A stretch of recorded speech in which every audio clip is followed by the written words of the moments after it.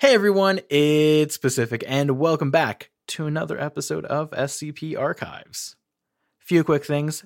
First, I'll be at Midsummer Scream in Long Beach, California, July 28th through the 30th. If you're there, we'll have a Bloody Disgusting booth with free postcards. I'll also be performing a live show, which you can see on Sunday. John also has a live show for Creepy on Friday, and our friend Shelby Scott is doing a live show for Scary to Sleep on Saturday. And on Saturday, we also have an Internet Urban Legends booth with Trevor Henderson. Not booth, it's a panel. It's a panel with Trevor Henderson. I'm super excited about it. So if you're there, come say hi, come check out our live shows. Yeah, be there. It'll be cool. Otherwise, what else am I working on? We launched a new store for Read Dracula this week. You can find it by going to bit.ly/regarding Dracula. And there you'll find some bookmarks, a really cool shirt, and an enamel pin I designed. It's called the Book Bat. It's really cute. I think you'll like it. What else? Oh, of course, this week's patrons. I want to give a big shout out to Richie Mumbai, Sean Stockwell, JCast07, Josh Wright, Ya Boy, Dude, Ricardo I. Rosales, The Forthera, TJ Holder, Nathan Sizemore, Raja Wolf, Jeremy Hancock, and Joseph Beck. Thanks so much for supporting the show, guys. I appreciate it. Last little thing, changing up the episode format this week. Next, you'll hear some ads from our sponsors, and then this week's episode. So, without further ado, a message from our sponsors. Another day is here, and you're ready for it. What to wear? Check. Breakfast, lunch, and dinner? Check. Planning for what's next and how to save for it? That's where Bank of America can help. For your financial to-dos, Bank of America has experts ready to help get you closer to your goals.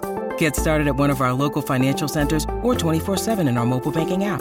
Find a location near you at bankofamerica.com/talktous. What would you like the power to do? Mobile banking requires downloading the app and is only available for select devices. Message and data rates may apply. Bank of America N.A., member FDIC.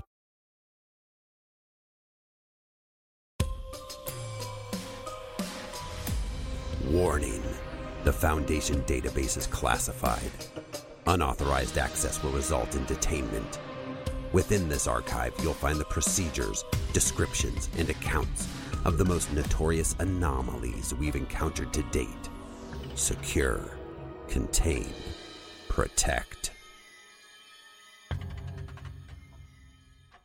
By order of the Overseer Council, the following file describes a hostile anomalous entity capable of initializing a VK-class salted Earth end of human habitability scenario and is level 4/4971 classified. Unauthorized access is forbidden. Item number, SCP-4971. Containment class, Esoteric. Secondary class, Cernunos. Distribution class, 4-Ecce.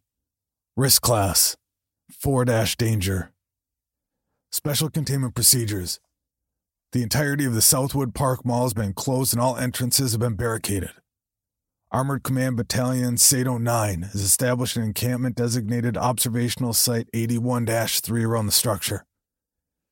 In the event that any entity emerges from SCP-4971 without the express authorization of Commander Lana Gray, SATO-9 is to attempt to contain the entity or, if infeasible, dispatch the entity with lethal force. In the event that SCP-4971 Nabla emerges from SCP-4971, SATO-9 is to engage the entity with all available ordnance until such time that containment procedures can be developed for SCP-4971 Nabla.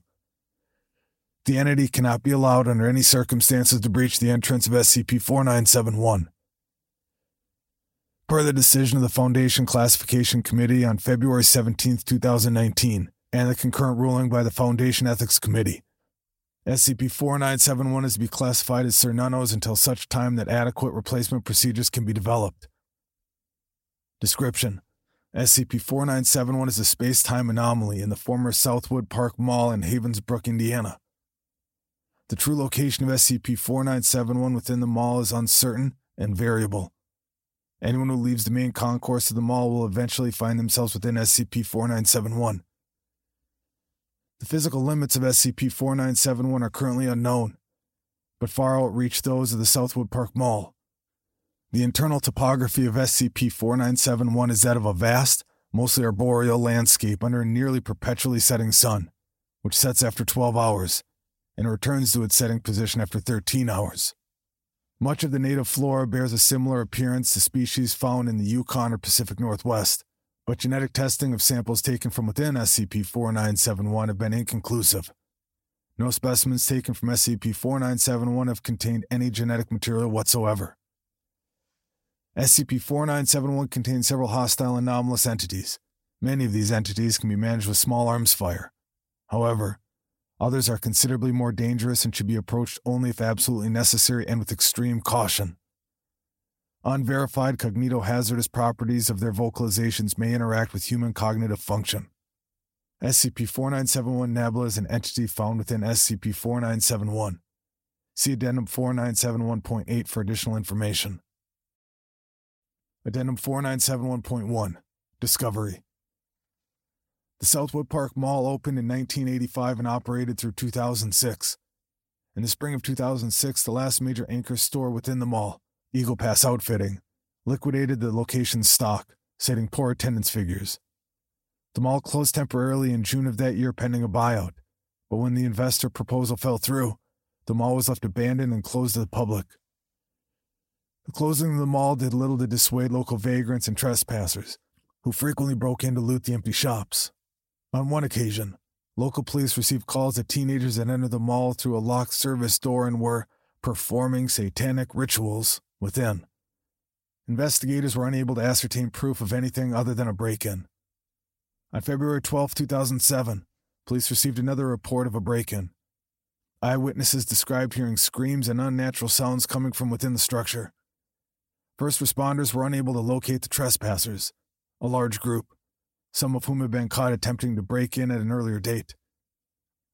Extensive searching of the mall revealed SCP-4971, which was brought to the attention of containment teams at Site 81 by Foundation assets embedded in local authorities. During the initial investigation, a number of law enforcement personnel were lost within SCP-4971. Garbled audio transmissions were received from officers in a state of panic and confusion before contact was lost. Further attempts at communication were unsuccessful. Addendum 4971.2 Internal Memos. The following are internal Foundation memos by Dr. William Decker of Site 81, detailing the circumstances leading to the discovery of SCP-4971. We have a lot of information coming in quickly, so I'll try to keep this brief. We've identified one of the missing teenagers as Katerina Randolph, a 19-year-old Caucasian woman who disappeared from her grandparents' house in Maine, where she had been living since her parents died in 2004. Police determined that Randolph didn't disappear as much as she ran off. She was seen mingling with a group of far-left naturalist pseudo-occultists, the Daughters of Eden, which is exactly what it sounds like, Druidic types that believe mankind has disrupted the natural order of things, trying to use magic and arcane practices to restore balance. They were involved in a number of protests in the Northeast, and Randolph was arrested at least 4 times. The Daughters of Eden have been on our radar for the last few years, because one of their other members, a woman named Anna Christian, who now goes by the name Night Lily, was recently involved with a group of actual occultists out of 3 Portlands. This Night Lily got her hands on some artifacts recovered from the old Miskatonic University in Massachusetts, and has been using them in minor summoning rituals for the last decade or so. One in particular that concerned our occult research teams was the last appeal of Bifi. Last time it cropped up was when part of the document was used to summon a minor planar entity during the Northern Awakening event of the 80s. Talk to the oldest American task force agent you know. They'll be able to tell you all about it. The story is that it is supposedly a text written by a puritanical minister who was writing down the last words spoken by a witch named Bifi during a torturous exorcism that involved burning her alive. The occultists believe that the words she spoke were an old native chant that would summon nature spirits to drive away the European colonists. There used to be 6 of these manuscripts. 3 were burned by the other Puritans. 1 was lost at sea in the 1870s. 1 was bought by Oswald Carter and then burned it. and this one sat in Hitler's bedside table until the Allies entered Berlin. Eventually it found its way to Miskatonic University and then into the hands of the cultists, where the place burned down. All of this to say, we raided the Daughters of Eden a few months ago and recovered Anna Christian and the rest of them in the raid. Who we didn't find was Katerina Randolph, and we also didn't recover the manuscript. Fast forward to Monday, when Katerina Randolph is identified in surveillance footage breaking into the Southwood Park Mall with a new group of devotees and the last appeal of Bifi in hand. Next thing you know, they're all gone, and the inside of the mall is a fucking arcane forest. It's no coincidence. There are a lot of smaller incantations in there, like the ones used to summon the lesser entities, and others to cause inclement weather, changes in temperature, etc. Minor things. The big ritual, though, is problematic. There's an entity described in some occult text that references the last appeal, whose name translates to something like the one who knows the silence in the earth. Our functional knowledge about this entity is extremely limited, but suffice to say that it's the last entity named in the last appeal, the entity that Bifi called out for when they were driving flaming pokers into her eyes. The actual last appeal. We need to get into SCP-4971 as soon as possible and ascertain what we're dealing with here. SCP Foundation Internal Memo Number 2. One more thing I forgot to mention in my first report, and the reason why I'm going to request a stay of classification on this so it doesn't just get classified as Euclid and we can pretend it's just some thing. The reason we know so much about the last appeal of Bifi is that we have part of it. When it became clear that Miskatonic had the last copy of the manuscript, the Dean of Anthropology, Dr. Damon Wells, split the manuscript up and gave the back half of it to us for safekeeping. When he did this, he assured us that the text backed up the existence of this entity that the witch Bifi was appealing to, the one who knows the silence in the earth, and that the only reason she didn't summon the creature on the spot is that the ritual involves a pretty copious amount of human sacrifice. If I had to guess, I'd say that's the fate of all the other people who went into the Southwood Mall with Katerina Randolph. Fortunately, the back half of the manuscript is a sort of inverse incantation that will seal the door of this other world shut in the event that it is opened in the first place. The full incantation acts sort of like a question. You open this gate, and then you ask the gate to remain open or close. Unfortunately, there's a human cost requirement here as well, and it scales logarithmically. Bifi probably wasn't a mathematician, but the folks at Miskatonic did the calculations. Something like a life every hour, and then double every hour after, etc., etc.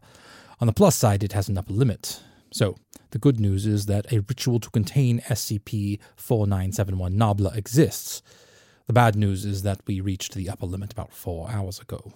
The upper limit is, and I quote, every human heart that has not yet known silence. That's where we're at.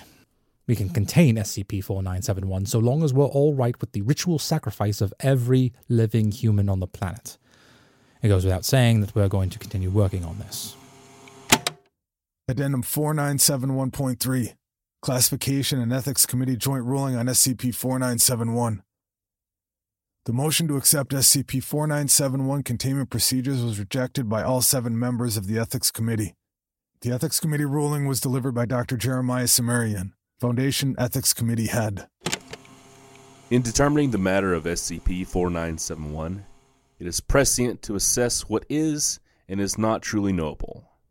While the Foundation has a long and storied history of interactions with the arcane and occults, that history is fraught with misinformation and falsehoods, both regarding the nature of the arcane, as we understand it, and also the intentions of those who claim to interact with it. It is no secret that there is true, inexplicable power in this world. Whether that power is claimed to be derived from otherworldly, extra-dimensional, or otherwise distant sources makes no difference in deciding the seriousness in which it should be considered. For every arcane interaction, 2 questions must be asked. Is this power able to affect the world in any meaningful way?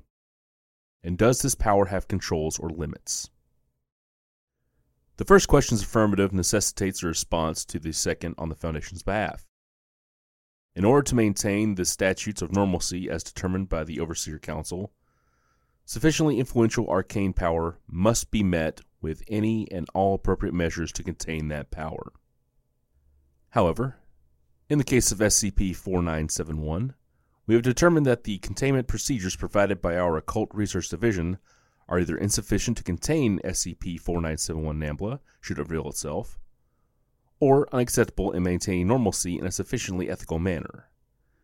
The nature of the available procedures necessitates a loss of human life that is unacceptable given the current state of the anomaly. In short, this committee cannot accept the containment procedures as provided by the Occult Research Division, and will submit this ruling to the Classification Committee for their review. The motion to establish the Cernunnos Esoteric Containment Class was accepted by 9 out of 11 Classification Committee members. The motion was rejected by T. Paxton and A. Desai.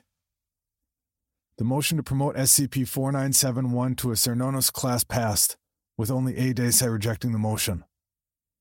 Foundation Classification Committee head Dr. J. Carlisle Actis delivered the Classification Committee ruling.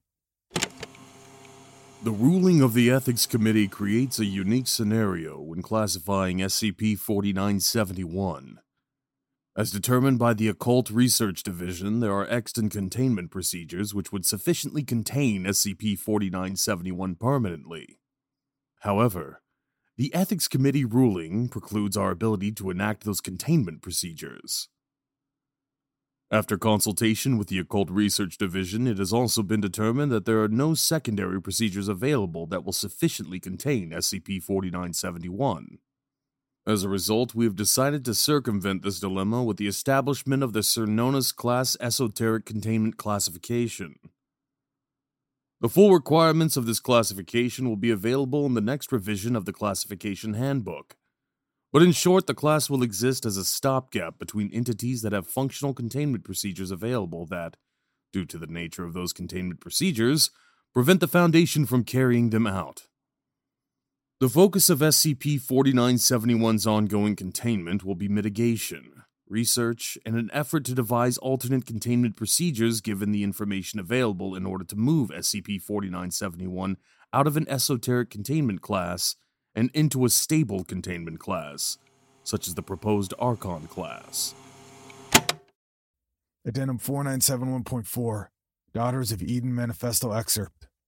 Note: the following is an excerpt of a document recovered during a raid on the former living quarters of Katerina Randolph, which had been the de facto gathering location for the Daughters of Eden occultist group. Daughters! We, daughters of Gaia! We, daughters of Eden! We have persisted throughout these many millennia, bound to the subservience of fell will.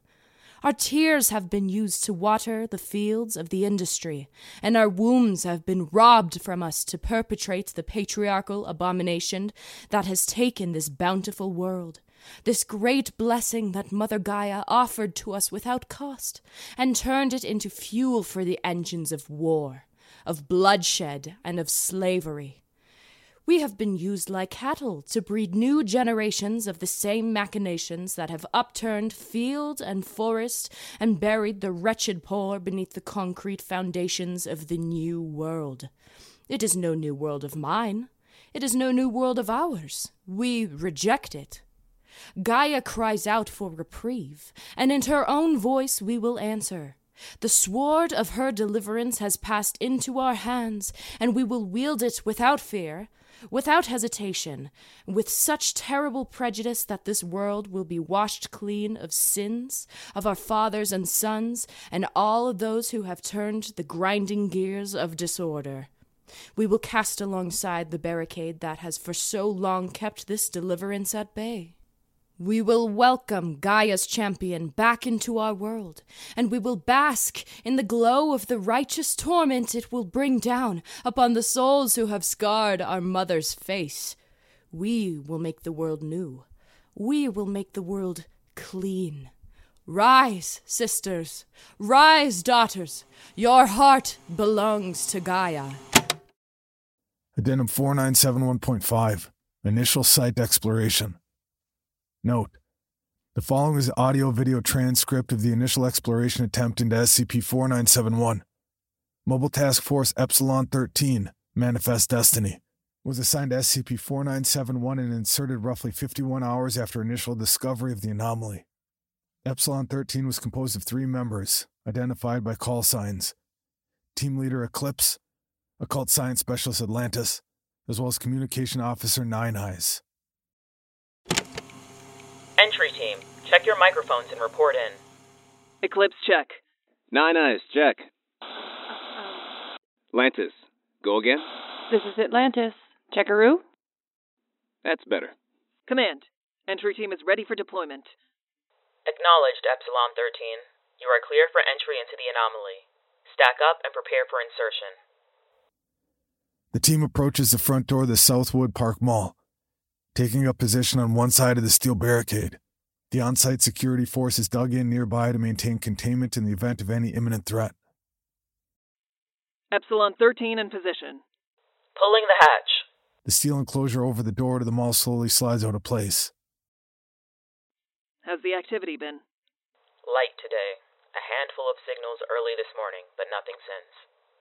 The steel enclosure comes to a stop. Good luck. Yeah, thanks. Who needs luck? Eclipse peeks beyond the barrier. It's dark inside. Lamps on. Team members activate shoulder-mounted lights. Eclipse sweeps the area beyond the barrier, shining his light over detritus, tumbled mannequins, and graffiti-stained walls, scanning for threats. Clear. We're good to go. The team enters the mall, taking up defensive positions inside as they wait for the steel enclosure to shut behind them. The interior of the mall is without power, though some light enters through a large overhead skylight. Due to overcast weather, this light is minimal. All right, let's move. The team enters the mall's main lobby. There are signs of looting and rampant vandalism, and much of the interior is in disarray. You hear that? It's the wind. It smells strange.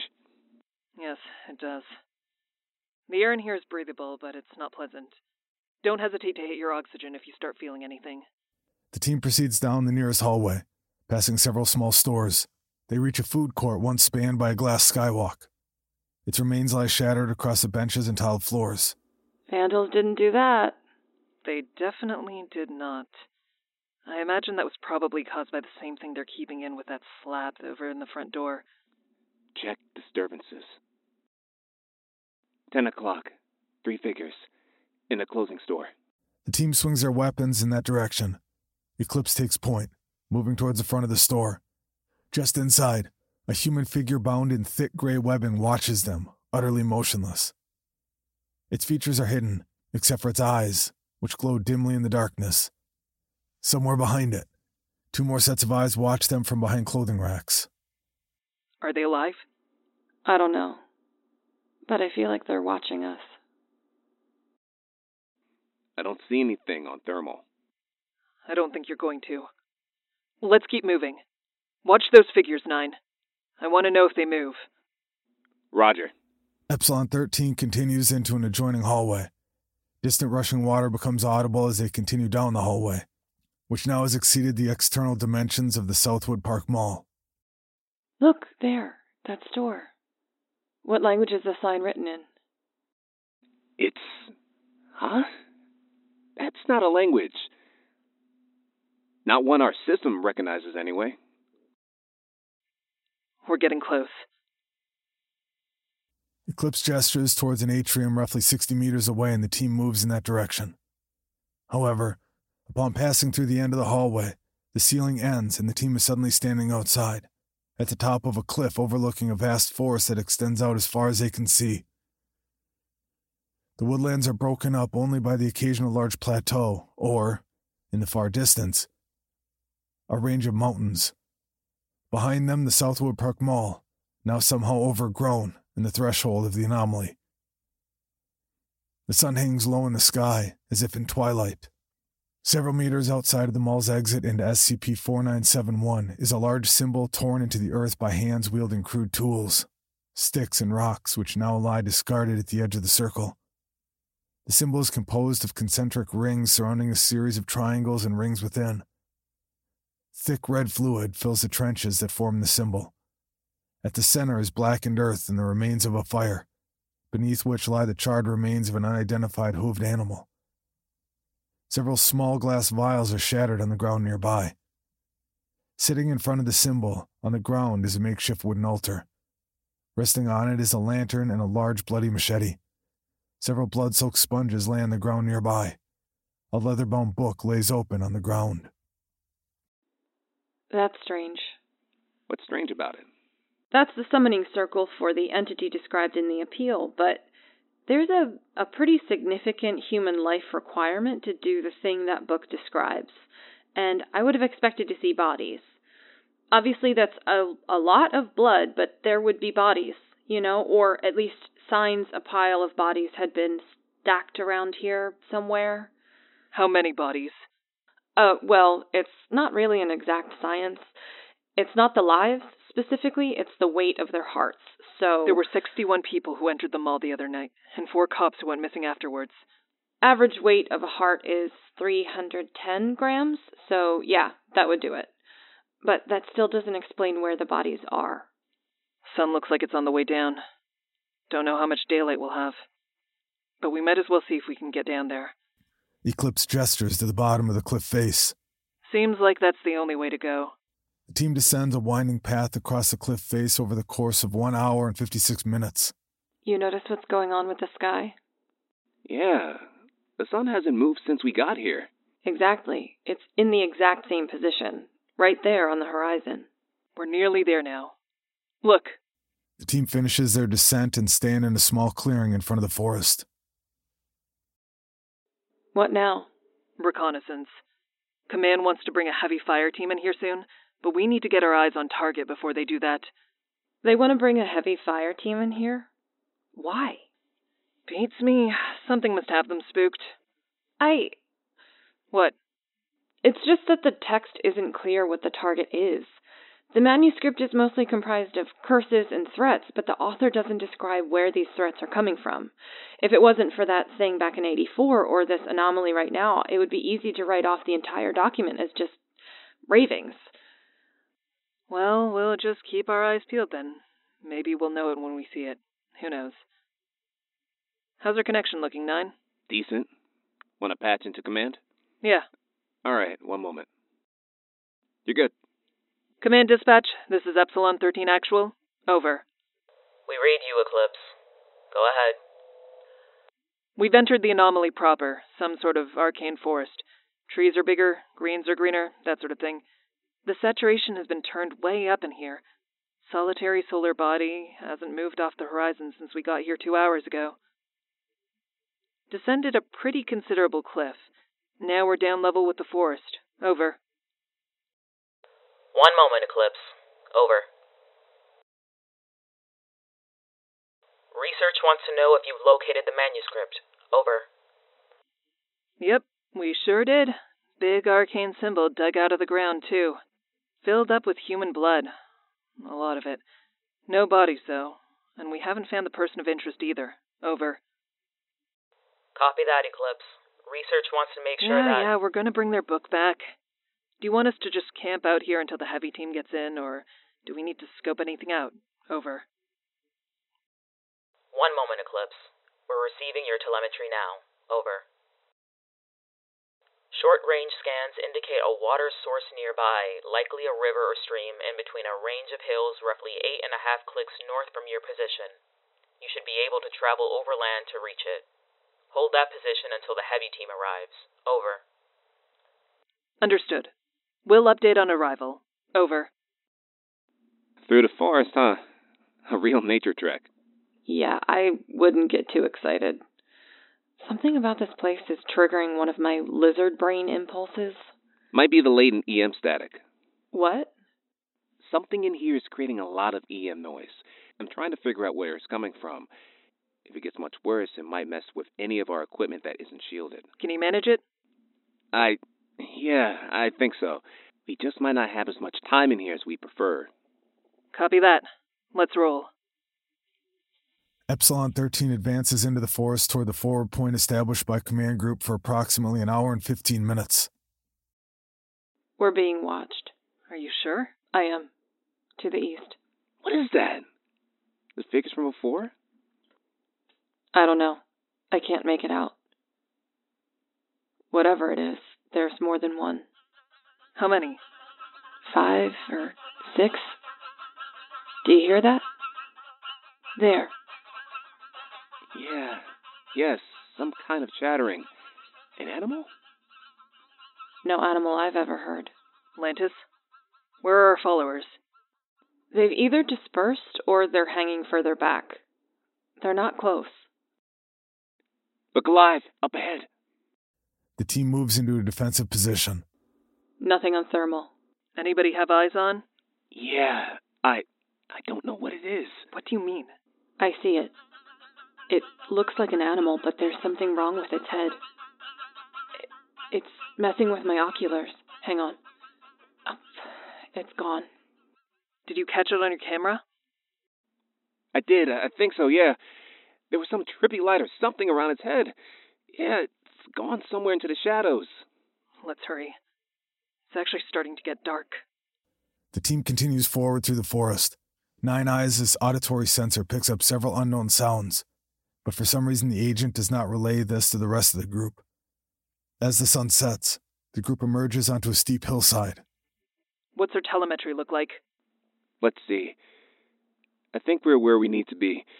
There's another ridge over that way that might be a little higher, but there's another half-mile of woods between there and here.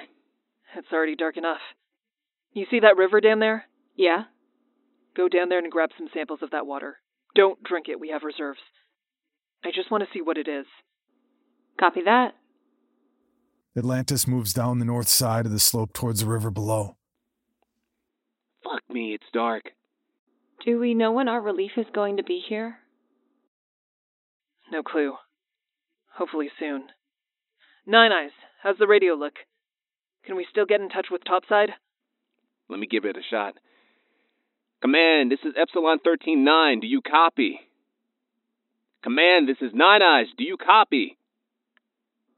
Great. It's just the EM static. When we get light again, I'll get a range extender set up and reestablish connection. Sounds good. Let's set up here and we'll move again in the morning. You guys feel like... All recorders cut out in unison. Addendum 4971.6. Occult Research Analysis Summary of SCP-4971 and related documents. Dr. Decker. The following is an internal Foundation document by Dr. Amon Anders of the Department of Occult Research.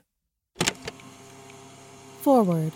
Attached is our report detailing the occult characteristics of the SCP-4971 anomaly.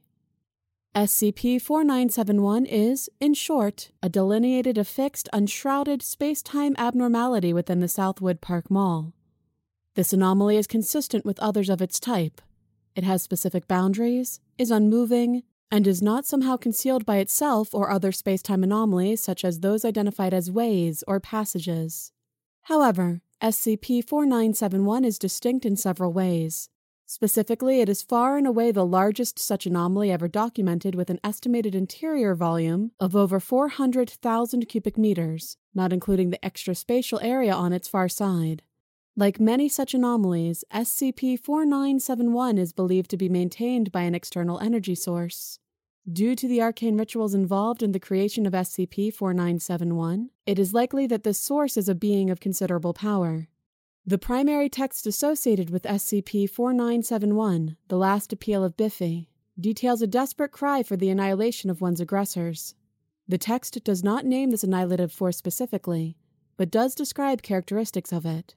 These characteristics paint a picture of a force or entity that bears some likeness to this world, and will aim to remake it in a way that rids it of unnatural conquest. This entity or force is also associated with a symbol, one that Biffy is described as carving into her own chest as she died. A series of circles and triangles called the Voxan Eye. This Voxan Eye is found elsewhere, in documents recovered from ancient Druidic ruins in southern Britain. These documents, many of which were burned during the Roman conquest of the island, describe the eye as a sort of focus, a lens through which power can be channeled to move nature into action. This was described as calling upon Gaia, and small crystal and metal versions of the Voxan Eye have been found in ancient caches of pre-Roman artifacts, likely from when they were used in pagan ceremonies. The last text that describes the Voxan Eye is another recovered from the Miskatonic University called Porter's Writings on Arcane Beasts. The text describes a number of creatures supposedly encountered by the Victorian-aged cryptozoologist Edward Porter, and includes references to several other SCPs, including SCP-966 and SCP-1013. In this text, the author writes, "It is no surprise, then, that those ancient people feared the trees more than anything else, as the trees brought them both great bounty and great terror. At night they would be stalked by wolves and great cats, and on the nights of the full moon they would make sacrifices to the true God of those tall trees. They named him the one who knows silence in the earth, and it is said that through the frosted forests of the north, he would emerge to take payment in human hearts for the protection of the tribe. It was said this being could not be gazed upon directly for fear of death, and that only through a Voxan eye could its magnificence be understood. While the true nature of this entity continues to elude us, more information becomes available every day. The North American occult tradition, which traces its ancestry back to early Native and colonial American druids and witches, is apparently keenly familiar with this entity. My own contacts in many of these circles describe the name of this entity as something of a taboo, a line which should not be idly crossed. The account of Biffy is regarded as a tragedy, but her utterance of the curses that codified the incantation required to gather this entity's attention is considered to have been dangerous and foolish. Some have even argued that Biffy was mistaken and was attempting to contact the wrong entity entirely. Regardless, it changes nothing. Even in the face of impending death, one's own demise is not considered distance enough from this entity to escape whatever fate lies beyond that meeting. Hey everyone, it's Pacific again, here with a quick ad break. And a reminder, for just $5 a month, you can get ad-free and bonus episodes on our Patreon at patreon.com/SCP_POD. You can also find a link to our Patreon in the show notes below. Save big money when you start your next project today at Menards. Convert your current recessed lighting with energy-saving LED downlights from Fight Electric. They're bright and install easily in just minutes. They also go from regular lighting to nightlight mode with just a simple flip of a switch. Save big on all Fight lighting products now at Menards. Shop our lighting options today in-store and on Menards.com. Save big money at Menards.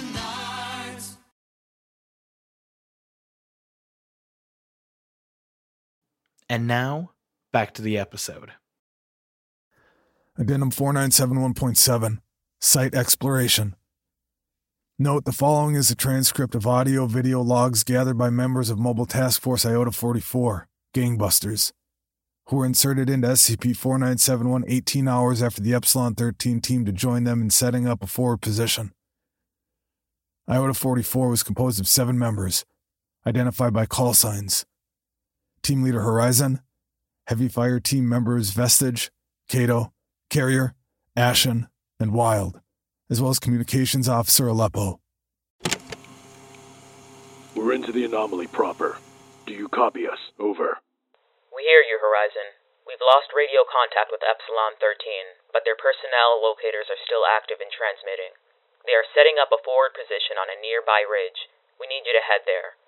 Interference is causing broadcasting issues, so if you lose contact with us, you'll need to set up your long-range transmitter. Sounds good. We're rolling. It's quiet. I was just thinking the same thing. It's eerie. Horizon, I'm picking up something. What is it? It's faint. I think it's someone singing. It's broadcasting over our comms frequency. Push it. All members of Iota-44 stop as Aleppo pushes the incoming signal to all headsets. Watch her so. How can I? I love her, yes. Give my heart glad. What the hell is that? Hang on. Something is coming. They're in the woods. Look. Form up. Get over here. Come on, move! Iota-44 moves quickly forward. The sounds of foliage being disrupted becomes evident as many figures move through the darkness of the forest. Young and lovely, the girl from Ipanema walking, and when she passed, smiled. She doesn't see. What the fuck is that? Up there! Look! In the sky! Something above the team illuminates the area briefly, but none of their cameras capture it before it disappears. The team stops suddenly as Horizon raises his fist. There, up ahead. Look. A humanoid figure stands beneath a tree, its features mostly hidden in darkness. It is lean, with auburn hair and a mess of tree branches, leaves, and vines bound around its neck like a collar. It is otherwise nude. The entity does not have a head. Instead, it has a glowing white symbol that vibrates rapidly. As soon as this symbol comes on screen, all video recorders begin to show signs of heavy distortion. Command, do you copy? We've got a situation down here. We've encountered a local. How would you like us to proceed? Over. No response. Just that same singing. We're jammed. God damn it. All right. Everybody form up on me. Hello? Do you understand me? Do you know what I'm saying? The entity shudders slightly, and its shoulders roll back. A moment later, it disappears, reappearing closer to the group. It does this several times very quickly, each time getting closer to the group. As it approaches, it becomes obvious that the entity is levitating off the ground. Fuck! Weapons free! Iota 44 opens fire on the entity. The entity staggers backwards, driven against a tree by a hail of gunfire. The impact points flare brightly with white light. Finally, it collapses, and the glowing white symbol above its shoulders shatters. Holy fuck! Holy fuck! What was that? Sensors are picking up more figures. Moving this way. Everybody, form the fuck up! Ah! God damn it! Aleppo rips out his earpiece. Something screamed over the wideband. Oh no. All around the team, many glowing white symbols appear as more of them emerge from the darkness. Soft chattering is heard through the otherwise silent forest. From behind them, they hear rustling. Turning towards the sound, they see entity killed by Horizon shaking violently on the ground. After a moment, it falls still, and then rises as if lifted by the shoulders to hover over the ground once again. Another sound is heard, later determined to be the same breaking glass and scream as before, only in reverse. As the sound ends, the glowing white symbol appears over the creature's shoulders, and the entity begins moving towards the group. Fall back! Iota 44 attempts a tactical withdrawal, firing their weapons to inhibit the advance of the humanoid entities as they retreat through the forest. The team's fire is precise and lethal, but the entities who fall rise again in seconds. Kato trips and falls to the ground and is swarmed before the team can get to him. Shortly afterwards, his camera and personal locator cease functioning. An entity grapples briefly with Ashen. The agent is seen briefly by Wild, as the former head and arm pulled off by one of the humanoid entities and disappears. His camera and personnel locator also cease functioning. As the remaining members continue their retreat, Aleppo's transponder begins to ping. Anyone hear us? Hello? We hear Horizon, you. Can you hear us? Epsilon 13 on comms. Epsilon 13, Epsilon 13. This is Iota 44 actual. Do you copy? We're under attack. Need assistance. Over. Holy shit, you can hear us. Okay, head for open here. They can't...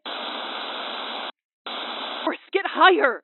We need to get out. Hurry! I see a rise up ahead. 30 degrees north. The team sprints towards an opening in the tree line. As they run, more and more entities appear all around them. They close in quickly, and the sound of chattering becomes increasingly louder, and the ground beneath them shakes suddenly. Wild is knocked sideways and stumbles, falling slightly behind the group. Aleppo, Vestige, and Carrier break through the tree line and onto the Horizon. Horizon hangs back as Wild runs forward, but she's seized from behind. Horizon levels his rifle and fires at the entities attacking Wild. Several of them fall away, but there are too many. Horizon shoots and kills Wild before turning and running the rest of the way out of the clearing. When he turns back, all of the hostile entities are gone, as is the body of Wild. God damn it, God damn it, God damn it! Iota 44, do you copy? Over? Do you copy? Over? This is Iota 44 actual. I copy. Over. What's your situation? We're down to 3. Those things in the woods, there were too many of them. What are those things? Over. We don't know. We weren't prepped for that. Atlantis thinks they're... Shit, how did you describe them? Like they're fragments, pieces of people that got lost here whenever they were doing the ritual. You need to get in here. We can't fucking kill them, man. We shot so many of them, but they just keep getting back up. Yeah, we think they're drawing power from somewhere else. Anytime one of them does that, there's a lot of EM static, and then they get back up. Whatever the source of that static is, it's pretty strong. It's blocking our wideband radio, and that thing is nothing to fuck with. Where are you? We're in looks like a clearing on a hill. We need to consolidate. Do you see a river? Somewhere to the northwest of you? Yeah, I do. We were there about a week ago. We headed northeast with the river towards the mountains. We're nearly... Check. Eclipse. How long ago did you say you were here? About a week, we think. The days don't line up, but we've got clocks and, why? We entered the anomaly less than a day after you, and we've only been here 6 hours, maybe? Yeah, damn. That's not great, Horizon. No, it's not. Horizon, do you copy? Horizon, do you copy? Watson. Something moving. Down to the south. Really getting a lot of... Oh. All radios cut out entirely. From Epsilon 13's position, a loud, low droning sound is heard as if from a great distance. Iota 44 Aleppo's video transmitter broadcasts for 12 seconds, recording a single still frame of SCP-4971 Nabla before the remainder of the video is washed out. Addendum 4971.8, Anna Christian interview. Note: the following is a transcript of an interview conducted with Anna Christian, person of interest 4971.02, who was apprehended 3 months before the discovery of SCP-4971. The interview was conducted shortly after the loss of contact with Iota 44. We need to know what you know about the last appeal of Bifi. Why? What does cooperating with you fuckfaces do to help me now? Once this is done, you're just going to wheel me back in my cell and let me rot until you decide I get to see an adjoining hallway again. We're willing to discuss your release if you're willing to cooperate. We just need information. What do you want to know? What is the world beyond the anomaly? What is that place? Oh, you've opened it. Not us. Katerina Randolph opened it. She's a fucking idiot. I warned her about this. I warned her over and over. God damn it. Warned her about what? Okay. So, I'm a witch, right? Not like a sit on a broom and stir a pot witch, but like, ever since I was a girl, it's like I could see more than other people. I could talk to animals and heard the trees whispering, and then darker things too. Older things. When I found out there were others like me, I was elated, to have other people who I could talk to. I was so enamored in the mystery of it all. The secret meetings, the old languages, and the things they'd warn us about. The rituals. Like the ones in the last appeal. The rituals were what I was most fascinated with. You mix blood with ash and the gratings of a cloven hoof, and you can bring nature to bear. Poison water, turn crops to rot. That's real power. It's not power you own, but power you wield nonetheless. That book contains power, but not the kind that Katerina hoped it was. How do you mean? Katerina and her followers are eco-terrorists who masquerade as a coven. They don't understand cost and sacrifice. They're just out to save the trees. I believed her, and I taught her things. How to turn steel to rust in an instant to ruin the treads of a bulldozer. How to bring the land to mud and bring locusts to run off developers. It was never enough for her, though. She wanted bigger and more powerful. She would say, "We won't be finished until we can wipe the bile of man off Gaia's face." When I got my hands on the last appeal, I was just a kid like her. I thought I knew everything, but I had wise elders who taught me patience. In that patience, I learned everything I could about the appeal and the things described in it. I learned that it was not what I thought I was. I learned that I had been wrong. What did you think it was? A nature god. an appeal to Gaia.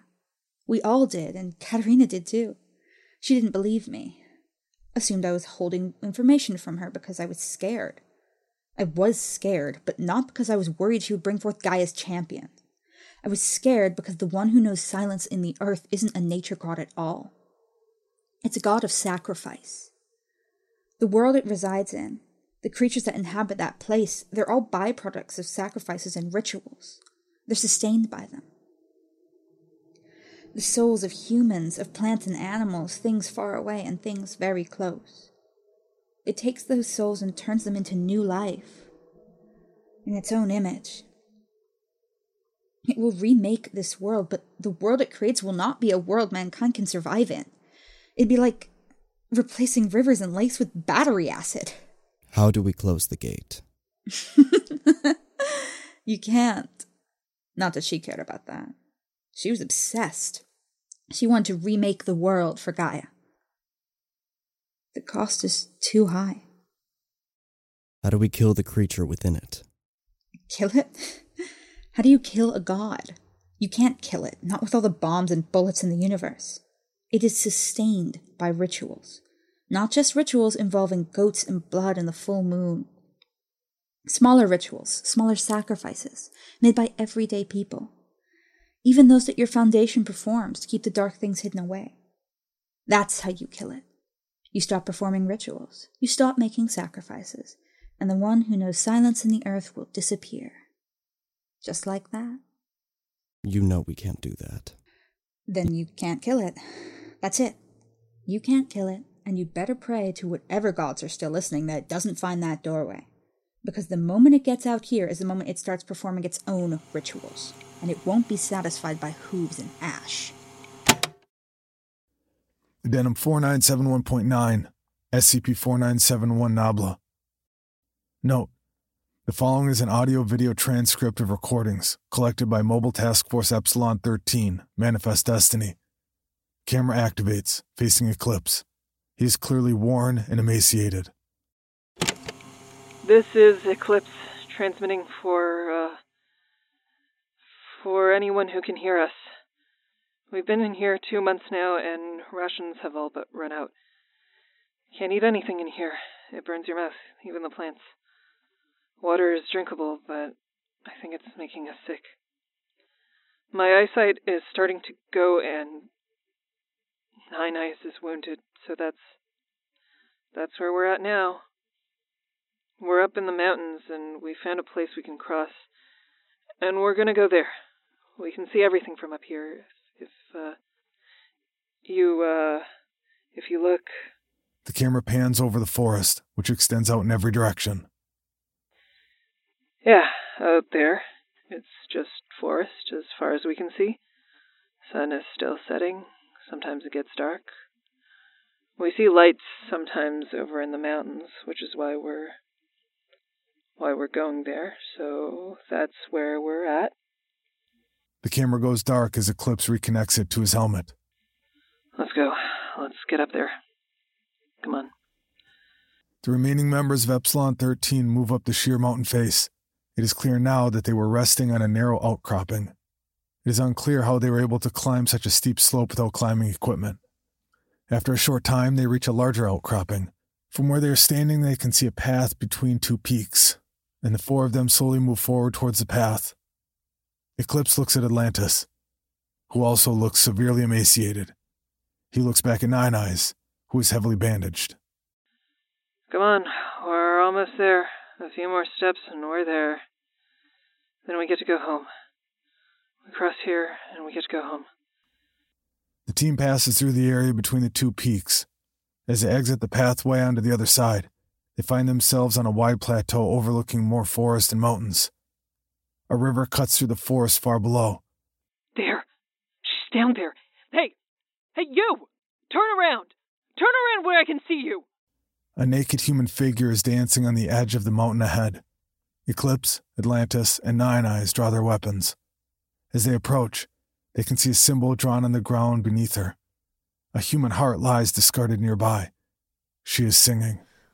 Tall and tan and young and lovely, the girl from Ipanema goes walking, And when Get on the ground! Get on the fucking ground! The woman turns to face the group. They recognize Katerina Randolph. She does not stop dancing. A large wound is visible on her chest. Get down! I swear to God, I'll fucking kill you! Oh, but I watch her so sadly. How can I tell her I love her? Fire! Fire! Gunshots as the team fires on Katerina. She stumbles back slightly and laughs, and then goes quiet as a round strikes her in the head. She collapses to the ground. Fuck. Is that it?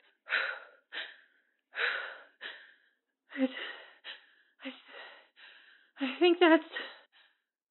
A sudden loud, low droning sound fills the air, followed by a flash of light. All remaining members of the team are knocked off their feet and fall to the ground. Eclipse and Nine Eyes' video recorders are disabled instantly. The audio recorder fills with static. As the team rises, Atlantis' camera turns toward the valley. In the valley below is SCP-4971 Nabla, a titanic, cervine entity. It does not have a head or neck. Instead, the entire structure has been replaced by a massive, vibrating, white glowing crest. Around its torso orbits white glowing orbs that, as they spin, send shimmering white particles into the air all around it. SCP-4971 Nabla takes long, slow steps forward and turns to face the task force. In the center of the main seal is a glowing circular disc with a pitch-black center. The body of Katerina Randolph shivers, and then is lifted upwards as if by the shoulders, and hangs in the air a meter off the ground. Atlantis lifts her weapon to fire, but the body begins laughing. Gaia, I'm yours. Have me. The body shakes, and following the same inverted scream is heard by Iota-44. Katerina Randolph's head collapses into the bullet wound as the spinning white seal emerges from within it. It rotates rapidly before settling and turning to face the group. In unison, the static on the radio ceases. Yes, I would give my heart gladly, but each day as she walks to the sea... Eclipse and Nine Eyes begin firing at the thing that was Katerina Randolph, who begins to move away from them rapidly. The same low droning sound is heard as Atlantis turns to flee, the moment before she passes into the pathway between the mountain peaks behind them. She turns to see Eclipse and Nine Eyes suspended in the air as their hearts are violently pulled from their bodies by an unseen force. Atlantis turns and runs. The skies begin to darken as the sun sets. Atlantis sprints through the mountain pass, emerging again on the near side of the mountain.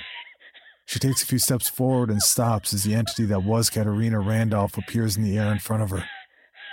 Atlantis' heart rate slows, and she reaches for the knife in her belt.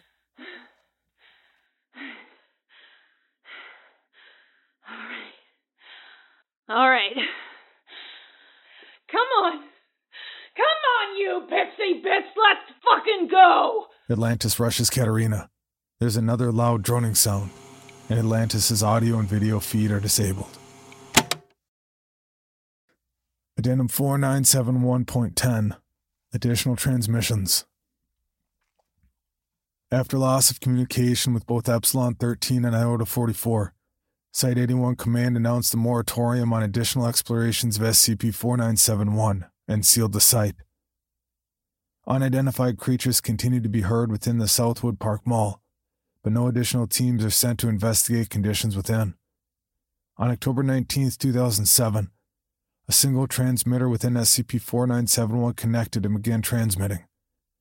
Following this was a considerable transfer of information to the on-site data server, including weather, topography, and electromagnetic field data from within the anomaly. In addition to this, the full video and audio logs of Iota 44 and Epsilon 13 were transmitted. At the conclusion of this transfer, the transmitter disconnected again. On October 29, 2007, the transmitter activated again, this time showing a video feed of a Foundation-issued wideband radio tower on the top of a mountain. This video feed remained active for 6 minutes and 32 seconds before disconnecting. On November 19, 2007, a single still-frame image of the ground was transmitted to the on-site data server. Written in the dirt were the words, "Still here." On June 16, 2015, the transmitter activated for 18 seconds. During this period, a woman's face became visible. She appeared to be very frightened. She pulls back far enough to mouth the words, "Can't run anymore," and "Sorry," before the transmitter deactivates. No additional transmissions have been received.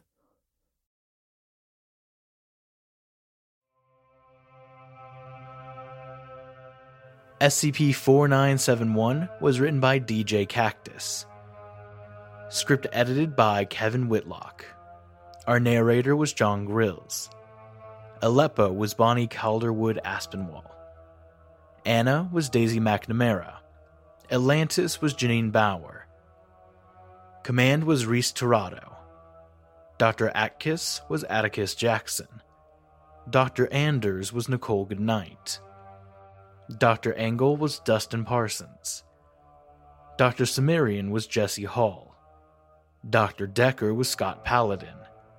Eclipse was Alyssa Park. Horizon was Brandon Wynn. Katrina Randolph was Madeline Moore. Nine Eyes was Marquise Moore. Vestige was Rissa Montanez. Our theme song was done by Tom Rory Parsons. Your editor was Veronica California. Our showrunner was K.O. Brown, and I'm your producer, Pacific S. Obadiah. Our executive producers are Tom Owen and Brad Miska, and this is a Bloody FM show. For more information, visit bloody.fm.